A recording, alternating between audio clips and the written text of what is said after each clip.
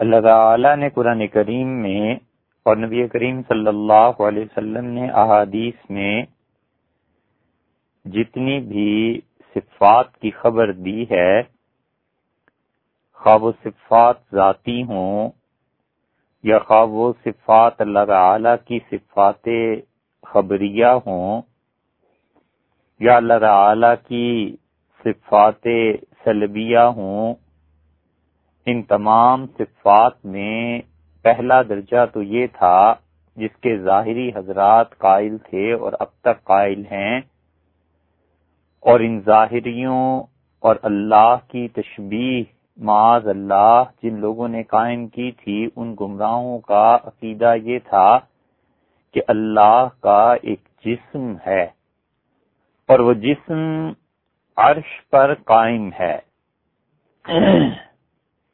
استغفر اللہ، اور اس جسم کے ہاتھ ہیں، چہرہ ہے، منہ ہے،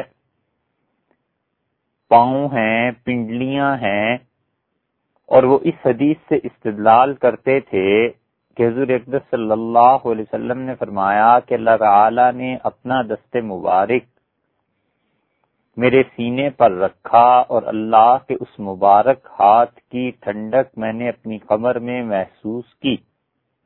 یہ حدیث اگرچہ صحیح ہے، لیکن اس کے ظاہری الفاظ سے جو کچھ سمجھ میں آ رہا ہے یہ درست نہیں ہے۔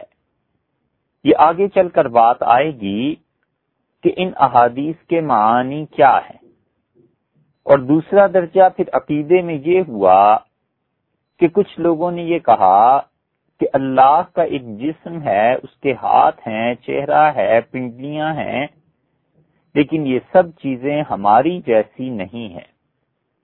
اور تیسرے وہ لوگ آئے جنہوں نے اللہ کے لیے کسی جسم کا انکار کیا، اور انہوں نے کہا کہ نہ اللہ کا چہرہ ہے، نہ ہاتھ اور پاؤں ہیں، نہ پنڈلی ہے، بلکہ قرآن کریم میں جو بھی اس طرح کے الفاظ آئے ہیں اور احادیث مبارکہ میں جو بھی رسول اللہ صلی اللہ علیہ وسلم نے بیان کیا ہے، یہ سب مجاز اور استعارہ ہے۔ خدا سمیع ہے، سنتا ہے، بصیر ہے، دیکھتا ہے، لیکن کیا کان ہیں سننے کے لیے اور کیا آنکھیں ہیں دیکھنے کے لیے؟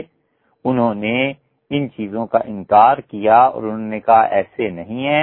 اور پھر اس کے بعد اشاعرہ اور ماتریدیہ آئے، اور اشاعرہ اور ماتریدیہ نے یہ کہا کہ اللہ تعالی کی جتنی بھی صفات تم بیان کرتے ہو، نہ یہ اللہ کی ذات کا حصہ ہیں، نہ عین ذات ہیں، اور نہ ہی اس سے الگ کوئی چیز ہے، نہ خارج ذات ہے۔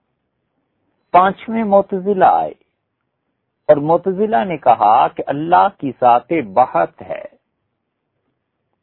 اور ذات بحت میں کسی طرح کی کثرت نہیں ہے، اور اللہ کی ذات ہی اس کی صفات کا کام دیتی ہے، اور اس کی ذات ہی علیم بھی ہے، سمیع بھی ہے، قدیر بھی ہے۔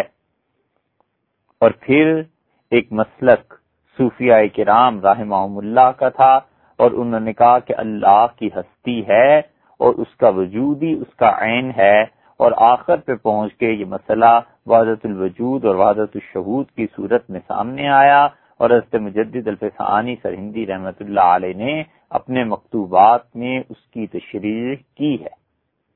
اور پھر اس میں فلسفے کی جب آمیزش ہوئی تو مختلف فرقے مزید پیدا ہو گئے، اور یہ جتنا بھی عقیدے کا اختلاف تھا اس کی بنیاد وہ حالات تھے جو اس وقت پورے عالم اسلام کے تھے، اور حجاج ابن یوسف جو بلا شک و شبہ اس امت کے ظالموں میں سے ایک ظالم تھا، اور عبداللہ ابن مسعود اور عبداللہ ابن عباس رضی اللہ تعالی عنہم کے شاگرد اسے کافر قرار دیتے تھے، اور اس نے صحابہ کرام رضی اللہ عنہم اور تابعین اعظام رحمہم اللہ کے خون کو بالکل اپنے لیے جائز قرار دے دیا تھا۔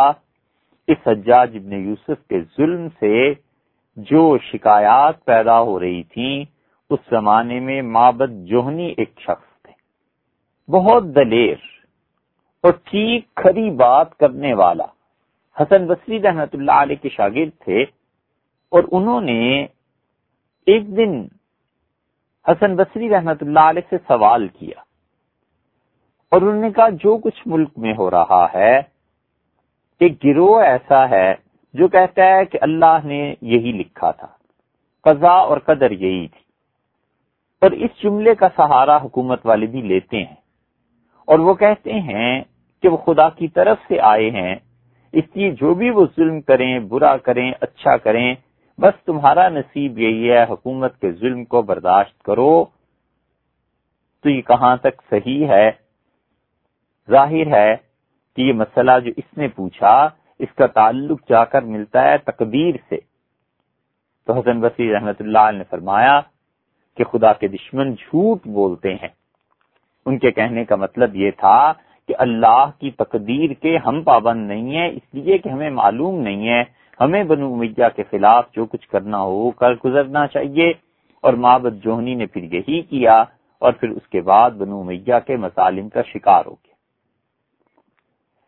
معبد کے بعد سیدنا عثمان امیر المومنین خلیفہ راشد رضی اللہ تعالی عنہ کا ایک غلام تھا غیلان، اور جب حضرت عمر بن عبدالعزیز رحمۃ اللہ علیہ خلیفہ بنے تو اس نے ایک خط لکھا جو مورخین نے چھاپ دیا ہے، تاریخ میں محفوظ ہے، شائع ہو گیا ہے، اور بنو امیہ کے مظالم کے خلاف شدید احتجاج کیا۔ عمر بن عبدالعزیز رحمۃ اللہ علیہ اس حق گوئی پر خوش ہوئے اور انہوں نے اس معبد کو بلا بھیجا، غیلان کو بلا بھیجا، اور جتنے بھی بادشاہوں کے اسباب و سامان تھے بنو امیہ کے اس کے سپرد کر دیے اور اسے کہا کہ ان چیزوں کو نیلام کرو اور اس پیسے کو بیت المال میں داخل کرو، کیونکہ یہ مسلمانوں پر ٹیکس لگا کر ناجائز طور پر پیسہ حاصل کیا گیا اور خریدی گئی۔ اس اللہ کے بندے نے برسرے عام نیلام اور بولیاں شروع کی اور ایک ایک چیز بیچتا تھا اور کہتا تھا لوگوں یہ وہ چیزیں ہیں جو ظلم اور جبر سے حاصل کی گئیں۔ اور بنو امیہ کے خلفاء میں ایسے بدبخت بھی تھے کہ اس شخص نے 30,000 اونی جرابیں خرید رکھی تھیں، حالانکہ 30,000 جرابیں کس کام کی؟ اور غیلان نے کہا کہ ظلم کی حد دیکھو، عوام فاقے کرتے ہیں اور ہمارے فرمانروا 30,000 جرابیں اون کی خرید کے شاہی خزانے میں اپنے لیے رکھتے تھے۔ عمر بن عبدالعزیز رحمت اللہ کا انتقال ہوا اور اس کے بعد حکومت جو تھی وہ ہشام بن عبد الملک کے پاس آئی، اور ہشام بن عبد الملک دیکھ چکا تھا کہ اس کے آباء و اجداد کی چیزوں کے ساتھ غیلان نے کیا کیا اور برسر عام کیسے نیلامیاں ہوتی رہی ہیں، تو ہشام بن عبدالعزیز رحمت اللہ کچھ کہہ نہیں سکتا تھا، لیکن اس نے اس سے بدلہ لیا اور بغاوت کے الزام میں اس کے ہاتھ پاؤں کٹوا ڈالے۔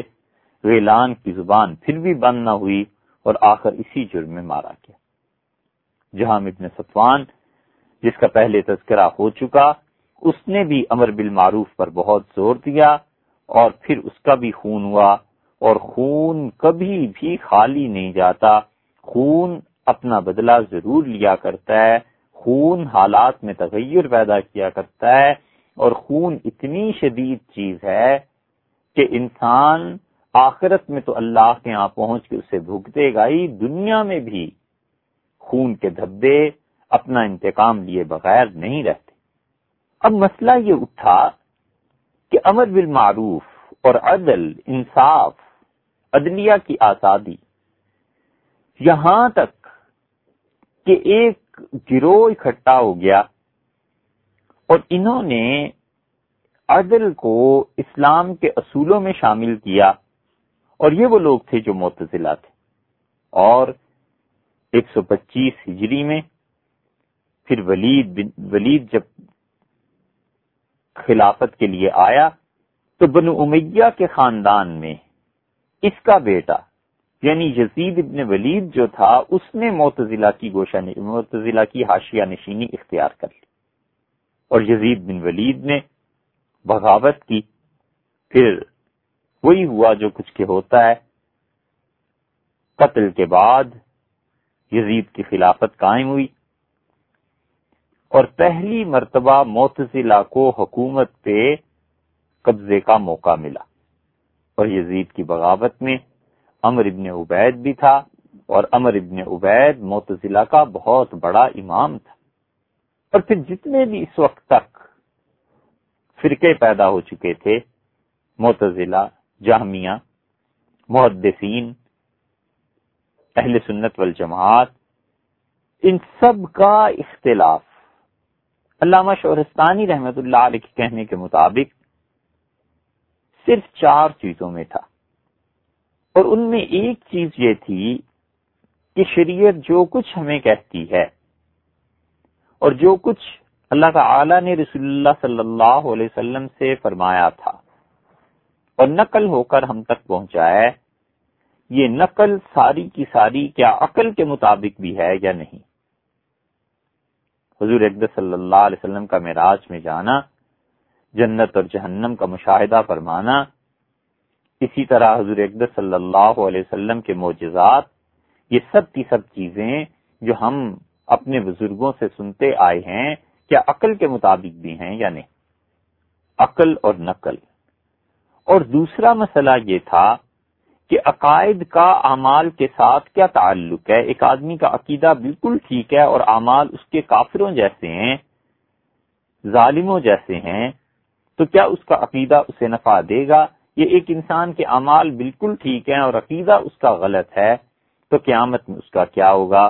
اور تیسرا مسئلہ یہ تھا کہ قدر اور جبر آخر اصل کیا ہے؟ اللہ کی تقدیر اصل ہے اور ہم آزاد ہیں، یا یہ کہ ہم مجبور ہیں، غلام ہیں، اور خدا کی تقدیر ہمارے اعمال پر حاوی ہے، اور گناہ اور غلط کام جتنے ہم کرتے ہیں یہ خدا کی تقدیر پر مبنی ہے۔ اور چوتھا مسئلہ جس نے واقعی عالم اسلام کی فکر اور تخیلات کی جڑیں ہلا کر رکھ دی تھیں اور چولیں ہل گئیں، وہ اللہ تعالی کی صفات کا مسئلہ تھا کہ اللہ کی صفات کے متعلق کیا عقیدہ رکھنا چاہیے۔ آیا یہ کہ جتنے بھی الفاظ آئے ہیں ان میں خدا ایک جسم ہے جو عرش پر متمکن ہے معاذ اللہ، اور اس کا چہرہ ہے، ہاتھ، پاؤں، پنڈلی وغیرہ وغیرہ، یہ سب چیزیں ہیں، اور یا یہ کہ اللہ تعالیٰ کا جسم ہے اور اس کی چیزیں ہماری چیزوں جیسی نہیں ہیں، یا یہ کہ اللہ کی صفات نہ اس کی ذات پاک کا حصہ ہیں نہ اس سے الگ ہیں، اور یا یہ کہ اللہ کی ذات بحت ہے۔ یہ وہ اختلافات تھے جو حقیقی اختلاف تھے، اور حقیقی اختلاف میں اللہ تعالی کی صفات کا مسئلہ بہت بڑا مسئلہ تھا۔ اللہ تعالی کے متعلق قرآن کریم میں جو الفاظ آئے ہیں کہ وہ عرش پر قائم ہوا، اور یہ کہ قیامت کے دن اس کا عرش اللہ کے 8 فرشتے لے کر اتریں گے، یہ سب کے سب اپنے حقیقی معنی میں ہیں، یہ کہ ان کے مجازی معنی ہے۔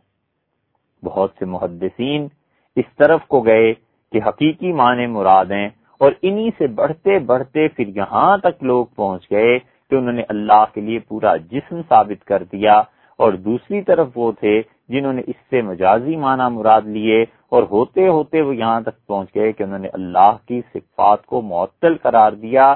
خدا کی صفات قدیم ہیں یا حادث ہیں، کیا ہے، یہ ساری بحث چلی، اور اس مسئلے میں آ کر اٹک گئے کہ اللہ تعالی کی طرح اس کی صفات کو بھی اگر قدیم مانے تو متعدد خداؤں کا ماننا لازم آتا ہے۔ اللہ ہے، اس کی صفت علم ہے، قدرت ہے، ارادہ ہے، سمع ہے، بصر ہے، کلام ہے، تکوین ہے، یہ ساری صفات اللہ کی طرح قدیم ہیں۔ اگر قدیم مان لیں تو 8-10 خدا تو معاذ اللہ یہی بن جاتے ہیں، اور اگر یہ کہیں کہ یہ صفات اللہ تعالی کی قدیم نہیں ہیں بلکہ حادث ہیں، تو پھر جب صفات ختم ہو جانے والی ہیں تو ذات بھی اس کے ساتھ ساتھ اس پر بھی زد پڑتی ہے۔ اس لیے معتزلہ نے اس مشکل سے بچنے کے لیے یہ رائے اختیار کی کہ خدا کی ذات ہی وہ تمام صفات کا کام دیتی ہے، جو نتائج ہم کو ذات پاک سے حاصل، صفات سے حاصل ہوتے ہیں وہی اس کی ذات سے حاصل ہوتے ہیں، اور اس کی علیحدہ صفات نہیں ہیں، اور خاص طور پہ اللہ کے کلام کی صفت کو انہوں نے باطل قرار دیا، معاذ اللہ، باطل لغوی معنی میں ہے، مطلب یہ کہ انہوں نے کہا یہ ختم ہو جانے والی چیز ہے، حادث اور قدیم کی بحث اس سے پہلے گزر چکی، اگر وہ الفاظ آپ کے ذہن میں ہیں تو پھر اس کا سمجھنا چندہ دشوار نہیں ہے۔ اس لیے ذات باری تعالی کا تصور کیا کیا جائے؟ وقت ایسا آ گیا جو اس امت کے ساتھ ہوا کہ لوگ پڑھتے نہیں، نہ قرآن کو پڑھتے ہیں نہ حدیث کو پڑھتے ہیں۔ اگر لوگ کتاب و سنت کو پڑھنے والے ہوتے تو یقیناً ان کے ذہن میں یہ سوالات اٹھتے۔ اگر انہوں نے قرآن کو کبھی ترجمے سے پڑھا ہوتا، 6-8 پارے بھی پڑھے ہوتے، تو ضرور یہ دماغ میں سوال پیدا ہوتا کہ اللہ تعالیٰ نے فرمایا ہے کہ اللہ قیامت کے دن آ جائے گا، کہ خدا کا آنا کیسا ہے؟ اور اللہ نے فرمایا ہے کہ یہودیوں پر اس کی لعنت ہو، وہ کہتے ہیں خدا کا ہاتھ بند ہو گیا ہے، اللہ کے دونوں ہاتھ کھلے ہوئے ہیں، تو لوگ پوچھتے کہ اللہ کے ہاتھ کیسے ہیں؟ کوئی نہیں پوچھتا، اس لیے کہ امت میں 90% سے زیادہ لوگ جاہل ہیں، مشکل سے 2-4% نماز پڑھتے ہیں، اور قرآن کریم کی تلاوت اور قرآن کو پڑھنا انہوں نے اس دن سے بند رکھا ہوا ہے جس دن سے گھر میں میاں جی قرآن پڑھا کے فارغ ہو گئے، کوئی عورت آتی تھی محلے میں قرآن پڑھا دیتی تھی، بس اس وقت 7ویں 8ویں 9ویں میں تھے، قرآن پاک اس دن جو بند کیا تو 50 برس کی عمر تک، 60 برس کی عمر تک قرآن کھول کے کبھی نہیں پڑھتے، قرآن کی تلاوت نہیں کرتے۔ جب تلاوت نہیں کرتے تو ظاہر ہے کہ پھر ان کے ذہن میں یہ سوال بھی پیدا نہیں ہوتا، جو تلاوت ہی نہیں کرتے وہ قرآن کو سمجھیں اور اس کے ترجمے پڑھیں، یہ تو ممکن ہی نہیں۔ جہالت کا جن چمٹ گیا ہے مسلمانوں کو اور سر چڑھ کے بول رہا ہے۔ تو یہ جتنی مباحث تھیں کہ عقل اور نقل کے مطابق کیا ہے، خدا کی صفات کیا ہیں، جو چیزیں لکھی چلی آتی تھیں، ابو علی سینا نے، امام غزالی رحمت اللہ علیہ نے ان چیزوں پر بحث کی۔ فارابی جو دوسرا ارسطو کہلایا جا سکتا ہے، اس نے ابو علی سینا کے مضامین کو، ابو علی سینا نے فارابی کے مضامین کو مزید وسعت دی، اور ابو علی سینا کی مشہور کتاب اشارات، اس میں اس نے نبوت پہ، قیامت پہ، شر کی تخلیق پہ، دعا کی تاثیر پہ، بہت سی چیزوں پہ مضامین لکھے ہیں، اور ابو علی سینا کے سارے اختلافات اور اس کی گمراہیوں کے باوجود یہ اقرار کرنا پڑتا ہے کہ نہایت عمدہ مضامین ہے، اور عقل سے اس نے ان چیزوں کو ثابت کیا۔ پر ایک بہت بڑا عقدہ جو ابو علی سینا نے حل کیا وہ یہ چلا آ رہا تھا کہ نوجوان نسل ہر دور میں یہ پوچھتی رہی کہ جتنے بھی معجزات کا تم ذکر کرتے ہو اور قرآن کریم میں جو کچھ آتا ہے، آیا یہ عقل سے ثابت ہے یا نہیں؟ اس فلسفے کو گور قبر تک پہنچانے کے لیے امام غزالی رحمت اللہ علیہ نے اپنے قلم کا زور صرف کر دیا، لیکن امام غزالی رحمت اللہ علیہ چونکہ خود بھی فلسفہ پڑھے ہوئے تھے، اس لیے بعض مواقع پر پہنچ کے وہ خود فلسفے سے مرعوب ہوئے ہیں۔ یہ بات ان لوگوں کو ہی سمجھ میں آ سکتی ہے جن لوگوں نے امام غزالی رحمت اللہ علیہ کو پڑھا ہو۔ اور غزالی نے جب تحافت الفلاسفہ لکھی تو وہ ایک طرح سے طبل تھا، اعلان تھا اس بات کا کہ فلسفیوں کی موت نے ان کے محلوں کا رخ کر لیا، اور اگر ابن رشد نہ آتے اور ابن رشد جیسا آدمی تحافت التحافہ نہ لکھتا تو فلسفہ اور فلسفی اپنی موت خود ہی مر جاتے۔ ابن رشد جب اس بات پر پہنچے ہیں، تحافت التحافہ جو اب چھپ گئی ہے، تو انہوں نے کہا یہ جو معجزات کا ذکر آیا ہے اللہ کی کتاب میں اور حضور صلی اللہ علیہ وسلم کے حالات میں، فَلَيْسَ فِيهِ لِلْقُدَمَاءِ مِنَ الْفَلَاسِفَةِ قَوْلٌ، قدیم فلسفیوں کے ہاں اس کے متعلق کوئی قول، کوئی جملہ نہیں ملتا. قدیم فلاسفہ نے اس پہ بحث نہیں کی. اور یہ جتنی مباحث ہیں تحافت التحافہ کی، اور خاص طور پہ ان مباحث میں جو عقل اور نقل سے تعلق رکھتی ہیں، یہ جن لوگوں کو آج کے اس دور میں فزکس کے ساتھ تعلق ہے، ان لوگوں کے پڑھنے کے قابل ہیں کہ فزکس میں کس طرح کسی چیز کے وجود کو ثابت کیا جاتا ہے اور کس طرح اصول قائم کیے جاتے ہیں. مگر مسلمانوں میں اول تو ایسے پیدا ہی نہیں ہوئے جو سائنٹسٹ ہوں. اب اس موجودہ دور میں اور جو کچھ دو چار پیدا ہوئے وہ حکومت کے مظالم کا شکار ہو گئے. اور ابن رشد نے تحافت التحافہ میں امام غزالی رحمت اللہ کے متعلق لکھا ہے کہ جو کچھ انہوں نے معجزات کو ثابت کرنے کے لیے لکھا ہے، یہ سب انہوں نے فلسفیوں سے لیا ہے. اور ابو علی سینا کے علاوہ اور کوئی شخص ایسا نہیں ہے جو اس درجے میں معجزات کا حق ہونا ثابت کرے جیسا کہ ابو علی سینا نے خود کیا. ابو علی سینا کی اشارات عالم اسلام میں اب تک جتنا ہمارا سفر ہوا، ہمیں معلوم نہیں ہے کہ ایران کے علاوہ کہیں اور باقاعدہ طور پر پڑھائی جاتی ہو. ہاں، اکا دکا ایسے استاد بر صغیر میں، عراق وغیرہ میں مل جاتے ہیں جو نجی طور پر پڑھائیں، پرائیویٹ جا کر ان سے کوئی پڑھ لے، یہ الگ بات ہے. لیکن اشارات باقاعدہ طور پہ اس کا کچھ حصہ کہیں پڑھایا جاتا ہو بجز ایران کے اور کہیں نہیں دیکھا گیا. اور اشارات میں ابو علی سینا نے یہ باب قائم کیا ہے کہ کوئی شخص جس کی استعداد اچھی ہو اور وہ انسان اپنے اندر کمال رکھتا ہو اور ایک لمبے عرصے کے لیے کھانا پینا چھوڑ دے تو اس کے نفس میں ایسی قوت پیدا ہو جائے گی کہ وہ غیب کی خبریں بتائے گا اور دعا کرے گا، اور اس دعا کی وجہ سے بارش برسنے لگے. پھر ابو علی سینا نے اس کا بھی کہا ہے کہ اس انسان کو غیر محسوس صورتیں نظر آئیں گی، گویا کہ فرشتے یا ارواح یا جنات جو انسان عام طور پر نہیں دیکھ سکتے بلکہ انسانوں کی اکثریت نہیں دیکھ سکتی، یہ چیزیں انسان کو مجاہدے سے حاصل ہو جاتی ہیں. اور ابو علی سینا نے ان چیزوں کو ثابت کیا ہے عقل کے ذریعے. اور یہ بہت بڑا مسئلہ تھا. اور اس زمانے میں ایک اور شخصیت پیدا ہوئی اور وہ تھے ابن مسکوی. احمد ابن مسکوی 421 ہجری میں پیدا ہوئے اور فلسفے کے علوم کا یہ ماہر تھا اور یونان کے فلاسفہ سے اتنی سے واقفیت حاصل تھی کہ ارسطو کا زمانہ اگر ہوتا تو شاید ارسطو کے شاگرد اسے اس طرح نہ پڑھ سکتے یا ارسطو کے شاگردوں کو شاید اس طرح اپنے استاد کے علوم سے خبر نہ ہوگی جیسے مسلمانوں میں فارابی کو تھی یا پھر اس کو تھی ابن مسکوی کو. اس کی کتابیں اب چھپی ہیں اور مسلمان اس کی کتاب کو فراموش کر چکے تھے.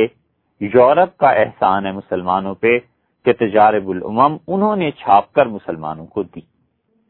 ابن مسکوی نے الفوز الاصغر اور الفوز الاکبر یہ کتابیں بھی لکھی ہیں اور اس میں انہوں نے الفوز الاصغر میں 3 بڑے اہم مسائل پر بحث کی اور ان میں سے ایک مسئلہ اللہ تعالی کی صفات کا ہے جس پر بہت ٹھہر کے اور بہت خوف کی حالت میں اور بڑی ہی مشکل سے ہم گفتگو کر پا رہے.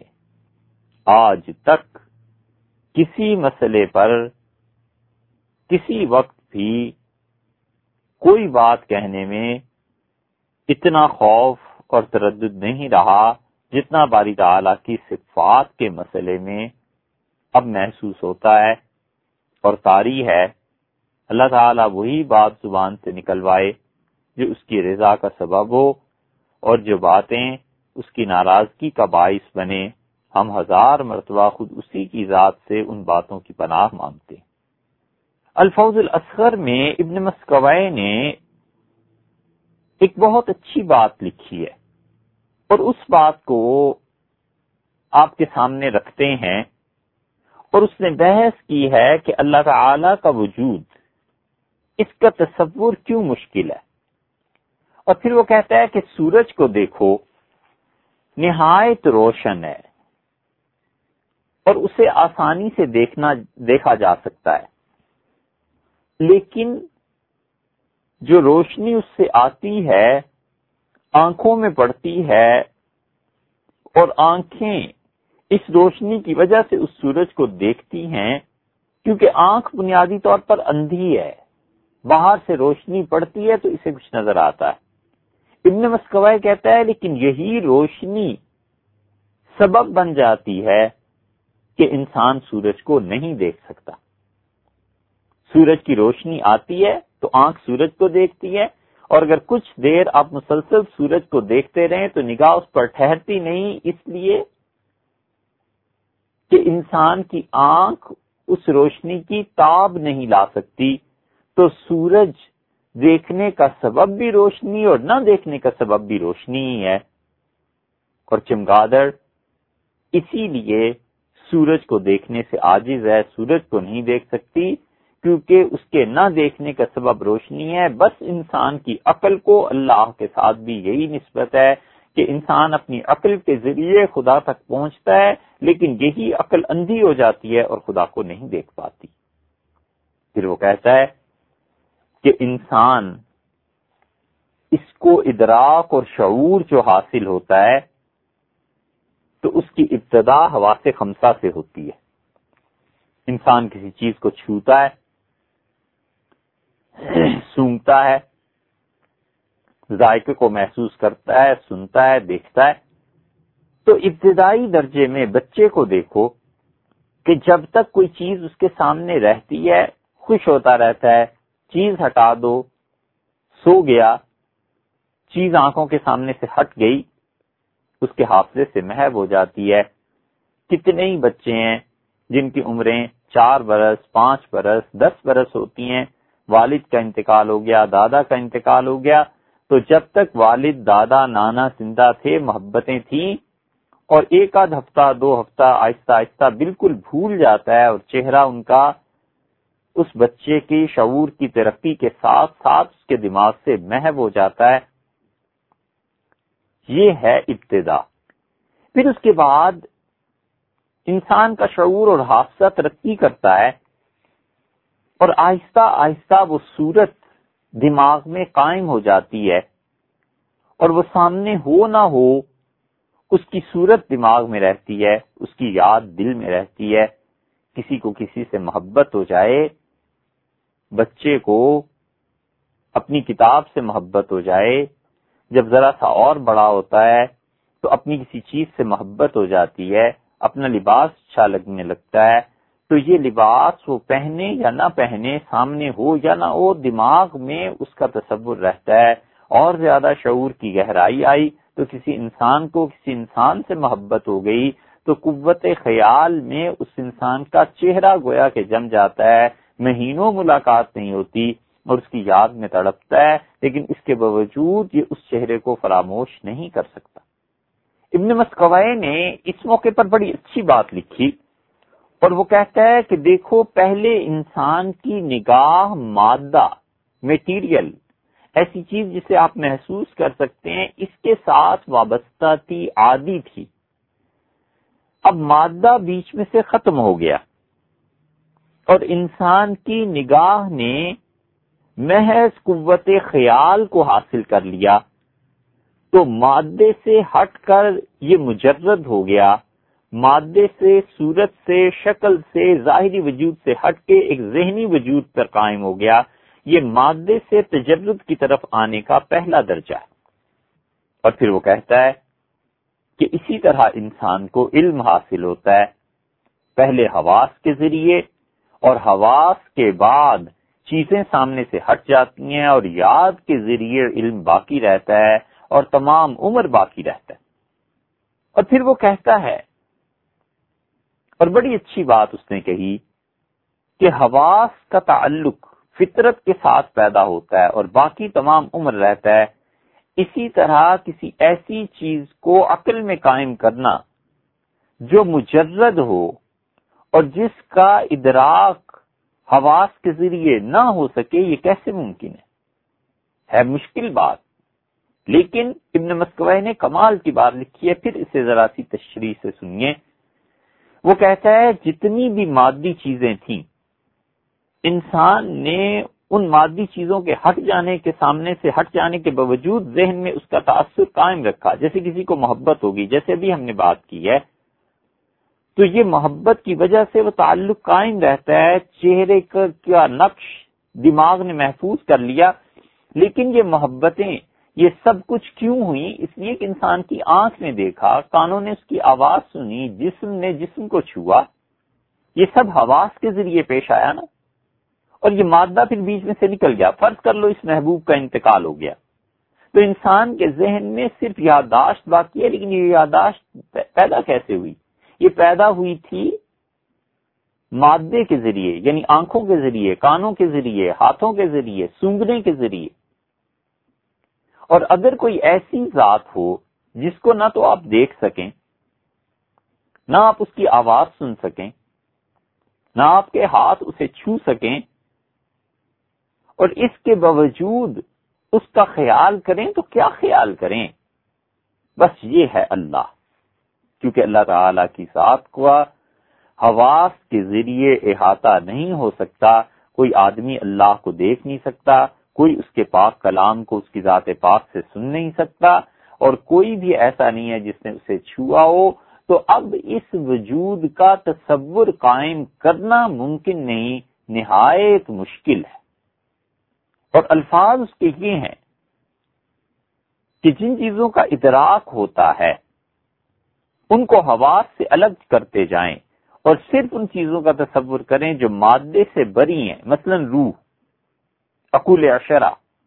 تو انسان ان چیزوں کی حقیقی وجود کو اپنے ذہن میں نہیں حاضر کر سکتا.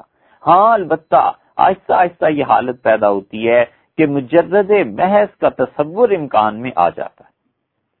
اور بتاتا ہے ابن مسکوی کہ کوئی چیز جس قدر مادیت سے ہٹی ہوئی ہوگی اور کوئی چیز جس قدر بھی مادے کی سطح سے اوپر ہوگی، اسی قدر وہ تبدل اور تغیر سے بھی بری ہوگی. اس میں تبدیلی اتنی ہی مشکل ہے، اور اسی طرح اس کا ادراک بھی مشکل ہے. اور ان مقدمات سے اس نے ثابت کیا ہے کہ اللہ کا ادراک جس قدر بھی بشریت کی طاقت میں متصور ہے، وہ ان لوگوں کے ساتھ مخصوص ہے جنہوں نے محسوسات سے ترقی کر کے معقولات کے ساتھ اتنا تعلق قائم کیا کہ ان کو اشیاء کا تصور کرنے کے لیے مادہ اور حواس کے توسط کی ضرورت نہیں پڑتی. یہ وہ چیز ہے جو صوفیاء کرام اپنے مراقبات میں سکھاتے ہیں. اور کوئی آدمی جب مراقبات میں پختگی آ جاتی ہے تو وہ بغیر کسی مادی تصور کے اللہ کی ذات پاک کا تصور کرتا ہے. اور جتنی کوئی چیز مادیت سے ہٹ جاتی ہے اس میں اتنا ہی کم تغیر واقع ہوتا ہے. ایک اصول اور دوسرے اس چیز کا کما حقہ ادراک کرنا، یہ اتنا ہی مشکل ہوتا چلا جاتا ہے. اور اللہ کی ذات کا ہمیں کوئی تجربہ نہیں ہے، نہ دیکھنے کا، نہ سننے کا، نہ چھونے کا، نہ چکھنے کا، نہ سونگنے کا. تو محض ایک خیال کرنا ہے. اب یہ خیال جتنا بھی قوی ہوتا چلا جائے گا اتنا انسان کی روح پر اثر تو ڈالے گا، لیکن اس کا تصور بھی اتنا ہی مشکل ہو جائے گا. یہ ابن مسکوی نے اپنی کتاب الفوز الاصغر میں تفصیل سے بیان کیا. اگرچہ بعض والوں نے اس پہ اعتراضات کیے ہیں، لیکن ذات باری تعالی کا تصور اس طرح سے مشکل ہے، اسی لیے مشکل پیش آتی ہے کہ انسان اپنے حواس سے اس ذات پاک کا کوئی تجربہ نہیں رکھتا. اللہ کی صفات کو ماننا اور اللہ تعالی کی صفات پر ایمان لانا اس اعتبار سے مشکل ہو جاتا ہے. اللہ تعالی کی صفات کو اگر نہ مانا جائے معاذ اللہ، تو ذات بہت کا تصور ہے۔ یہ ذات بہت کیا چیز ہے؟ عرض کیا تھا نا کہ آگے آئے گی۔ اصل میں بہت کا لفظ عربی میں استعمال ہوتا ہے سادہ چیز کے لیے، خالص چیز کے لیے۔ با، ہا اور تا، تے دو نقطوں والی ہوتی ہے نا، یہ لفظ ہے باہتن، سادہ، خالص، نرا۔ ہندی میں، پنجابی میں اور اس کے بعد اردو میں بھی یہ نرا کا لفظ استعمال ہوتا ہے کہ یہ چیز نری خالص ہے۔ وما محمد الا رسول، اور محمد صلی اللہ علیہ وسلم نرے رسول ہیں، خالص۔ اور اس باہت کا مؤنث بہتا ہے، بہتتن، روٹی ہے، سادہ آٹے سے پکی ہوئی ہے، روکھی خشک روٹی جس پہ کوئی جی نہیں لگا ہوا، اسے عرب کہتے تھے خبز بہتن، سادہ روکھی روٹی۔ عرب جب عربوں میں ہی شادی کرتے تھے تو جس لڑکے یا لڑکی کی ماں اور باپ دونوں خالص عرب ہوتے تھے اس کو کہتے تھے عربی بہتن، پکا عرب ہے، ماں باپ دونوں خالص عربوں کا خون ہے۔ ایک غزوے کا ذکر ہے اور مسلمانوں نے پانی پینا تھا تو اس میں آیا ہے کہ کرہ المسلمین مباحتۃ الماء، مسلمانوں نے نرا، صاف، خالص پینے کو ناگوار سمجھا، برا سمجھا۔ مطلب یہ تھا کہ اس پانی میں کچھ دودھ ملایا جاتا، مٹھاس ہوتی تاکہ جسم میں قوت پیدا ہوتی۔ عرب خالص پانی بھی پیتے تھے، لیکن جن قبیلوں میں جن جوانوں کو لڑنا ہوتا تھا، شجیع اور بہادر ہوتے تھے، وہ پانی کے بجائے ایسی چیزیں پیتے تھے جس میں انرجی ہو، طاقت ہو، جیسے پانی کے ساتھ دودھ ملا لیا، جیسے پانی میں کوئی اور چیز شامل کر لی۔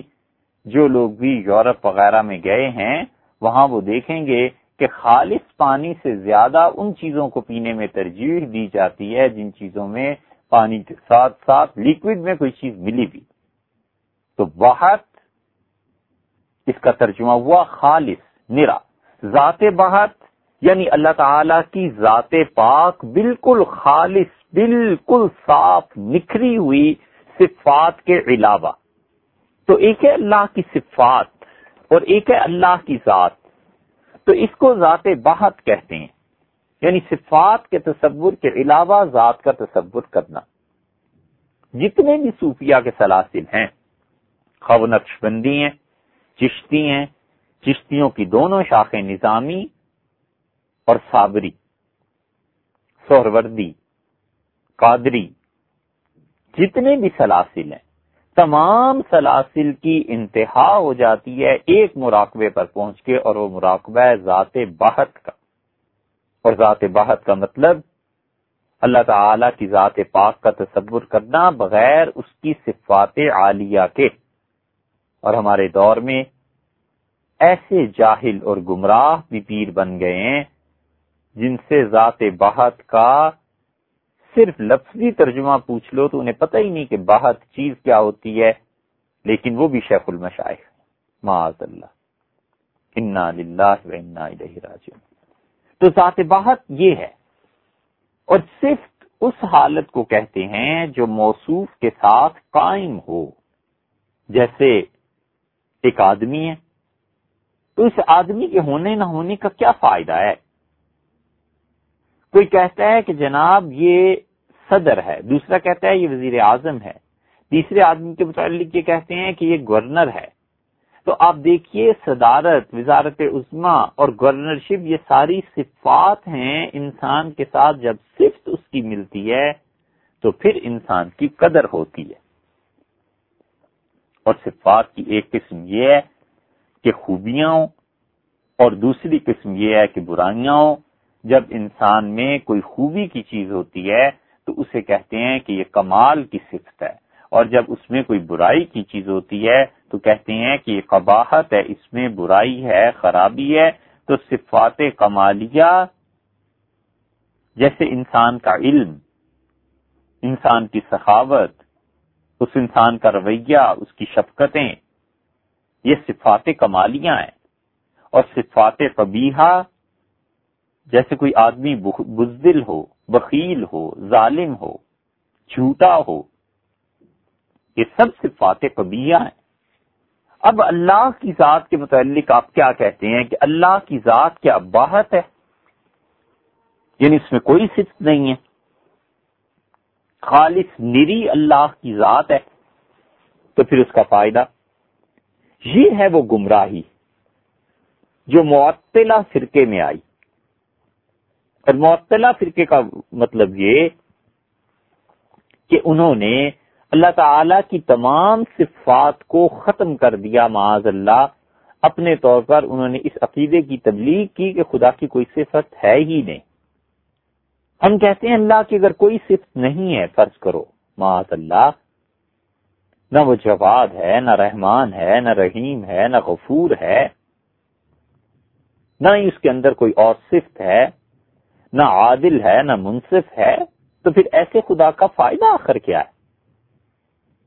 ذات باہت ہوئی نا، محض وجود ہوا. تو معطلہ یہ اس وجہ سے بھی گمراہ قرار پائے کہ انہوں نے اللہ کی صفات کا انکار کر دیا. اہل سنت والجماعت نے کہا یہ بات نہیں ہے، حق تعالی شانہ میں بے شمار خوبیاں ہیں، اس کی ذات پاک کا ایک ایک وصف قابل تعریف ہے، اور اس کی ذات پاک کی ایک ایک خوبی قابل تعریف ہے، اور کمال کی صفات اس میں پائی جاتی ہیں. اور دوسری طرف ہر عیب، ہر نقص اور ہر برائی سے وہ ذات پاک مبرہ ہے، بلند ہے، کوئی عیب اس میں نہیں ہے. جتنی باتوں کے ذریعے ہم اللہ کے کمالات کا اقرار کرتے ہیں، اس کو ہم کہتے ہیں کہ اللہ کی صفات کمالیاں یا صفات ثبوتیاں ہیں. یعنی یہ سب صفات اللہ کے لیے ثابت ہیں، اس لیے صفات ثبوتیہ ہیں. اللہ علم والا ہے، اللہ تعالی خبیر ہے، اللہ تعالی غفور ہے، اپنے بندوں کی خطاؤں کو معاف کرتا ہے. اللہ تعالی کی طرف لوگ رجوع کرتے ہیں. اللہ تعالی رحمان ہے، اپنے بندوں پر رحم فرماتا ہے.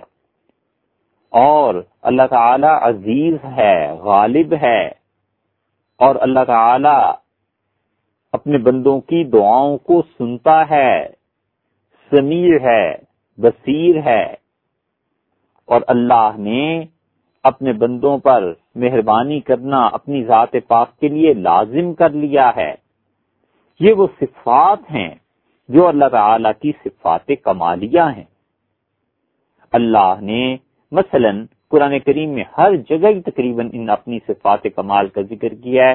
ایک مقام مثال کے طور پر لے لیتے ہیں، 24ویں پارے میں سورہ مومن کے آغاز میں اللہ نے فرمایا ہے 3 آیت میں، غافر الذنب، گناہوں کو بخشنے والا ہے، قابل التوب، اور وہ توبہ کو قبول کرتا ہے، شدید العقاب، سخت مار مارتا ہے، ذی الطول، اور وہ صاحب ہے پوری قدرت والا، لا الہ الا ہو، کسی کی بندگی نہیں ہے اس کے علاوہ، الیہ المصیر، اور اسی کی طرف پھر جانا ہے، لوٹ کے جانا ہے. یہ ساری صفات کمالیاں ہیں، اس کی صفات ثبوتیاں ہیں. غافر الذنب وقابل التوب شدید العقاب ذی الطول، اللہ گناہوں کو بخشنے والا تو اور اپنے بندوں کی توبہ کو قبول کرنے والا، سخت مار دیتا ہے اپنے نافرمانوں کو، اور ہر طرح کی قدرت کاملہ کا مالک، اور بندگی کسی کی نہیں سوائے اس کے. یہ اللہ تعالی کی صفات کمال ہیں. ہم کہتے ہیں معطلہ نے یہ گمراہی اختیار کی کہ اللہ کے لیے کوئی صفت ثابت نہیں ہے، تو پھر یہ اگر گناہوں کو فرض کر لو معاف کرنے والا بھی نہیں، بندوں کی توبہ بھی قبول کرنے والا نہیں، اپنے مخالفین کو عذاب دینے والا نہیں، تو اس وجود کا آخر کرنا کیا ہے؟ اور دوسری، اللہ تعالی کی صفات وہ سلبیہ ہیں. اور صفات سلبیہ کا مطلب یہ ہے کہ جتنے بھی نقائص، معائب دنیا میں پائے جاتے ہیں، اللہ میں نہیں ہیں. انسانوں کے یہاں اولاد چاہے انسانوں کے لیے وصف ہی شمار کیا جائے، اللہ کے یہاں نہیں، اور نہ ہی وہ کسی سے جنا ہوا ہے. لم یلد ولم یولد، یہ جتنے بھی جملوں میں ہم اللہ تعالی سے کسی عیب کی نفی کرتے ہیں اور اس سے ہٹاتے ہیں، جیسے کہ لم یلد ولم یولد، یہ سب صفات سلبیہ کہلاتی ہیں. ولم یکن لہ کفوا احد، اور اللہ تعالیٰ کا کوئی ہمسر بھی نہیں ہے، اللہ تعالیٰ کے ساتھ کوئی اس کا شریک نہیں ہے. تو جن جن چیزوں میں ہم نفی کرتے ہیں خدا سے کسی بھی عیب کی، یہ سب صفات سلبیہ کہلاتی ہیں. اور اچھی طرح یہ جاننا چاہیے کہ اللہ تعالیٰ کی صفات پر ایمان لانا اور اللہ کے کمالات کو بیان کرنا اور اعتقاد رکھنا کہ میرے مالک میں یہ چیزیں ہیں اور اللہ کی یہ صفات ہیں، یہ ایمان کے بعد سب سے بڑی نیکی ہے. نماز، روزہ، حج اور زکوٰۃ ساری زندگی کرتا رہے تو اتنی نیکی نہیں ہے جتنی نیکی اس کے ماننے میں ہے کہ میرے مالک کی صفات ہیں. کیونکہ بندہ جب اللہ کی صفات پر ایمان لاتا ہے تو انسان کی شخصیت میں یقین کا وزن پیدا ہوتا ہے. جب مانتا ہے کہ اللہ معاف کرنے والا ہے تو گناہ کے بعد ڈھارس مل جاتی ہے، سہارا مل جاتا ہے کہ گناہ تو کر ہی لیا ہے، اب اللہ سے معافی مانگ لوں، میرا مالک مجھ سے راضی ہو جائے. جب انسان مانتا ہے کہ اللہ نے انصاف کا دن قائم کرنا ہے اور انصاف کرے گا تو مظلوم کو صبر کی تقویت ملتی ہے، اور ظالم ظلم کرنے سے کبھی کبھی باز آ جاتا ہے یہ سوچ کے کہ جو آج ہاتھ اٹھا رہا ہوں قیامت کے دن مالک کے انصاف کا ہاتھ اٹھے گا تو میرا کیا بنے گا. اللہ کی صفات پر ایمان ہی معرفت ہے. اللہ تعالی کی معرفت کا ذریعہ اس کی صفات بنتی ہیں. بندے کے اور اللہ کے درمیان فیض کا دروازہ کھلتا ہے. بندے کو اپنے وجود میں اللہ تعالی کی کرم کا احساس ہوتا ہے، اور بندہ جب سوچتا ہے تو سر چکا دیتا ہے اور بار بار پڑھتا ہے، جپتا ہے، یا ذل جلال والاکرام، اے وہ ذات جو بہت بزرگی والی ہے، عظمت والی ہے. یہ سب چیزیں بندے پر کھلتی ہیں جب بندہ اللہ کی صفات کا اقرار کرتا ہے. اسی لیے آپ دیکھیے اللہ کے نبی علیہ الصلوۃ والسلام، انبیاء علیہ الصلوۃ والسلام اللہ کی صفات کا اقرار کرتے رہے. حضرت ابراہیم علیہ الصلوۃ والسلام یہ ایک مثال ہے اس بات کی کہ وہ اپنی اولاد کو بیت اللہ میں چھوڑ کر نکلے، اور بچہ اسماعیل علیہ الصلوۃ والسلام جو پانی کے لیے پیاس سے تڑپا، اور اس کی ماں ہاجرہ، ان دو کو چھوڑ کر نکلے ہیں اور اللہ سے دعا مانگ رہے ہیں اور کہتے ہیں رب اجعل ھذا البلد آمنا، اللہ اس شہر کو امن والا بنا دے. اگر اللہ کی محض ذات ہوتی اور امن دینا اور فساد سے لوگوں کو روکنا اس کے بس میں نہ ہوتا تو ایسے وجود کا فائدہ کیا تھا. وَاجْنُبْنِي وَبَنِيَّ أَن نَّعْبُدَ الْأَصْنَامَ، اللہ مجھے اور میری اولاد کو بچا کہ ہم تیرے ساتھ شرک کریں. اگر اللہ کے قبضے میں توحید کی توفیق نہ ہو تو پھر اس بات کا فائدہ کیا. رب انہن اضللن کثیرا من الناس، اللہ ان بتوں کی پرستش نے بہت لوگوں کو گمراہ کیا. اور آخر پر کہتے ہیں فإنک غفور الرحیم، اللہ آپ بخشنے والے ہیں، مہربان ہیں. یہ خدا کی صفات ہیں. انسان کی طبیعت میں ٹھہراؤ پیدا ہوتا ہے. سب سے بڑی بات یہ ہے کہ مومن کی شخصیت کاملی اس وقت ہوتی ہے جب اللہ کی صفات پر وہ ایمان لائے. اللہ کی صفات کا ادراک جتنا بڑھتا ہے اتنا معرفت کے دروازے کھلتے ہیں، اتنا ہی اتنا ولایت حاصل ہوتی ہے. نبوت کا باب بند ہو گیا، اور نبوت کے بعد انتہائی بڑا مقام قرب کا وہ صدیقیت ہی کیوں نہ ہو، لیکن صدیقیت بھی اس بات کی محتاج ہے کہ اللہ کی صفات کا اقرار کرے، اسے جانے. انہوں نے کہا ربنا انک تعلم ما نخفی وما نعلن، اے ہمارے رب تو خوب جانتا ہے جو چیز ہم چھپائیں اور جو ظاہر کریں. یہ اللہ کی صفت ہے کہ اس کا علم انسان کی ہر کیفیت پر حاوی ہے۔ اسی لیے انہوں نے کہا ابراہیم علیہ الصلوۃ والسلام نے وما یخفی علی اللہ من شیء فی الارض ولا فی السماء، اور کوئی چیز نہیں ہے جو اللہ پر چھپی ہوئی ہو، نہ آسمانوں میں نہ آسمان میں، نہ زمین میں نہ آسمان میں۔ الحمدللہ الذی وہب لی علی الکبر اسماعیل و اسحاق، شکر ہے اللہ کو جس نے اس بڑی عمر میں، بڑھاپے میں، اسماعیل اور اسحاق علیہ الصلوۃ والسلام دو بیٹے مجھے عنایت فرمائے۔ یہ وہب لی، یہ ہے اللہ کا نام، اس کی صفت ہے وہاب، بہت بخشنے والا، مہربانی کرنے والا، عطا کرنے والا۔ اگر اللہ کی اس صفت وہابیت کو نہ مانا جائے تو پھر ایسے اللہ کا فائدہ کیا؟ بھی وہ تو ایک ذات ہے بس۔ ان ربی لسمیع الدعا، اور میرا رب بے شک میری پکار کو سنتا ہے۔ اگر اللہ کو سننے کی صفت نہ مانی جائے تو پھر فائدہ کیا ہے؟ یہ ہے معطلہ کی گمراہی۔ پھر ابراہیم علیہ السلام نے کہا رب اجعلنی مقیم الصلاۃ، اللہ مجھ کو توفیق دے میں نماز پڑھتا رہوں۔ اور یہ توفیق اللہ اپنے ان بندوں کو دیتا ہے جو مزے کے کاموں ان میں نہیں پڑتے، اور جو لوگ مزے کے چکر میں پڑ جاتے ہیں نماز کی توفیق ان سے چھن جاتی ہے۔ اور پھر انہوں نے کہا ربنا وتقبل دعا، اللہ میری دعا کو قبول کر لے۔ اللہ نے خود ہمیں سکھایا کہ مجھ سے مانگو یوں کہ ربنا تقبل منا، اے اللہ ہم سے قبول فرما لے۔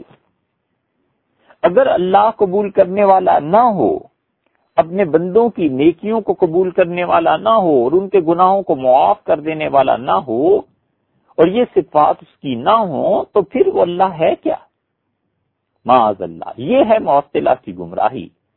اس لیے ہم کہتے ہیں کہ اللہ تعالی کی صفات پر ایمان رکھنا، یہ ایمان لانے کے بعد سب سے بڑی نیکی ہے، اور یہ وہ چیز ہے جو امام ابو حنیفہ رحمۃ اللہ علیہ نے فرمایا کہ یہ فقہ اکبر ہے۔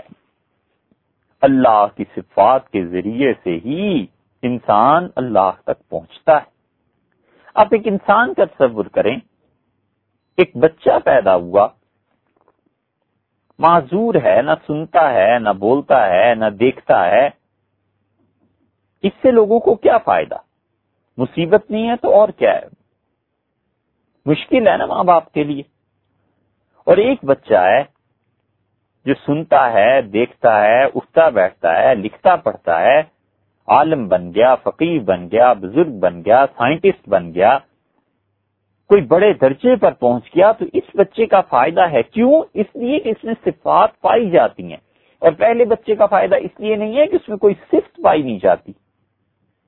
بس اسی طرح بندہ تعالی شانہ کی خوبیوں کو جب جانے گا اور یہ مانے گا کہ اللہ میں یہ خوبی ہے، اللہ اپنے بندوں کی پکار کو سنتا ہے، اور اللہ تعالی مہربانی کرتا ہے، رزق دیتا ہے، تو فیض کا، مہربانی کا دروازہ بندے کے اور اللہ کے درمیان کھل جائے گا۔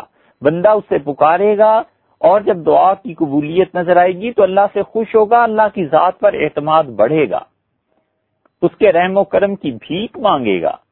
تو جب بھیک ملے گی تو اپنی کسر نفسی کا احساس پیدا ہوگا کہ میں کچھ نہیں ہوں اور مالک سب کچھ ہے، محبت پیدا ہوگی۔ جب ڈوبتے میں بچے گا اور جب انتہائی کٹھن حالات میں اس کا ہاتھ تھامنے والا اس کا ہاتھ تھام لے گا تو اس ذات سے بے اختیار شکر کی کیفیت اور محبت کی کیفیت دل سے پھوٹے گی۔ یہ ہے فائدہ اللہ کی صفات کو ماننے کا۔ اور اسی طرح جب اللہ کی جلال کی صفات کو مانے گا تو اللہ کا غضب اس انسان کو ٹھنڈا رکھے گا۔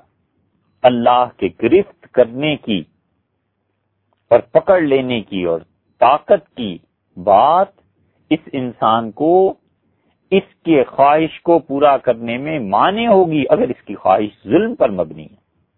یہ اللہ کی صفات انسان کی تربیت کرتی ہیں، اور انسان کی پوری تربیت کا تعلق اللہ کی صفات کے ساتھ ہے۔ امام بخاری رحمۃ اللہ علیہ الادب المفرد میں ایک روایت لائے ہیں، اس میں آیا ہے کہ حضور اقدس صلی اللہ علیہ وسلم نے ایک بچی سے کہا ایک لڑکی سے کہ اگر مجھے اللہ کا خوف نہ ہوتا تو میں تمہیں شدید سزا دیتا. یہ اللہ کی اس صفت نے حضور اقدس صلی اللہ علیہ وسلم کو منع رکھا اس بات سے، اور آپ نے اس کا اظہار فرمایا. اس میں امت کے لیے تعلیم ہے کہ دیکھو اللہ کی صفات میں سے ایک صفت یہ بھی ہے. تو جتنی بھی انسان کی تربیت ہے اس کا تعلق اللہ کی صفات سے ہے. اسی لیے نبی کریم صلی اللہ علیہ وسلم نے فرمایا کہ اللہ تعالیٰ کے لیے 99 نام ہے. یہ 99 کا عدد ہمیں سمجھانے کے لیے کہا، وگرنہ تو اللہ کے بے شمار نام ہے. اور فرمایا ایک کم 100 نام ہے، اور جو انہیں یاد کرے گا وہ جنت میں جائے گا. اس کا ادنا درجہ یہ ہے کہ انسان انہیں زبانی یاد کر لے. اللہ رحمان رحیم کریم اس پہ پورا بیان ہو چکا. اور ایک درجہ یہ ہے کہ ہر وقت اللہ کے ان صفاتی نام کو پیش نظر رکھے. گناہ ہو جائے تو اللہ کے غفور غفار تواب ان ناموں کو پیش نظر رکھے.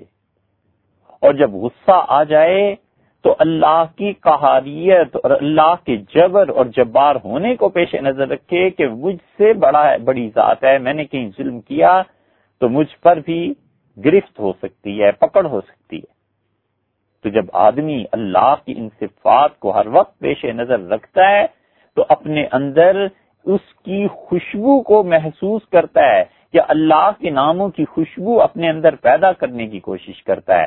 حضور اقدس صلی اللہ علیہ وسلم نے فرمایا کہ اللہ نے ایک آدمی کو، صحیح بخاری کی روایت کا یہ ایک جملہ ہے، محض اس لیے بخش دیا کہ اس نے کہا تھا کہ اس مجبور آدمی پر ترس کھاتا ہوں، اس لیے کہ قیامت کے دن میں جب پیش ہوں تو ممکن ہے میرا مالک بھی مجھ پر ترس کھائے، مجھ پر مہربانی کرے. تو فرشتوں نے رپورٹ دی کہ اللہ یہ جو روح آئی ہے ما عمل خیر قط، تو اس نے ساری زندگی نیکی نہیں کی. تو اللہ نے کہا کہ میرے اس بندے نے نیکی تو واقعی ساری زندگی کچھ نہیں کی، لیکن ایک اس نے فکرہ کہا تھا، مجھے اس فکرے سے شرم آتی ہے، حیا آتی ہے. میرے بندے نے کہا تھا کہ میں اس لیے آج آسانی کر رہا ہوں، ترس کھا رہا ہوں کہ ممکن ہے میں پیش ہوں تو میرے پہ بھی ترس کھایا جائے. اللہ نے کہا فرشتوں گواہ رہو، ہم نے اپنے بندے کو معاف کیا، ہم نے اس پر مہربانی کی. یہ ہے وہ چیز جو صوفیہ کہتے ہیں تخلقوا باخلاق اللہ، اللہ تعالی کی صفات کو اپنے اندر پیدا کرو. یہ ہے تصوف، جس پہ لوگ ناک منہ چڑھاتے ہیں اور جس کا انکار کرتے ہیں اور کہتے ہیں کہ جی اس کی اصل کیا ہے. یہ ہے وہ چیز کہ اللہ کی صفات کی خوشبو اپنے اندر پیدا کی جائے. تو اس لیے اللہ کی صفات کو ماننا ضروری ہے.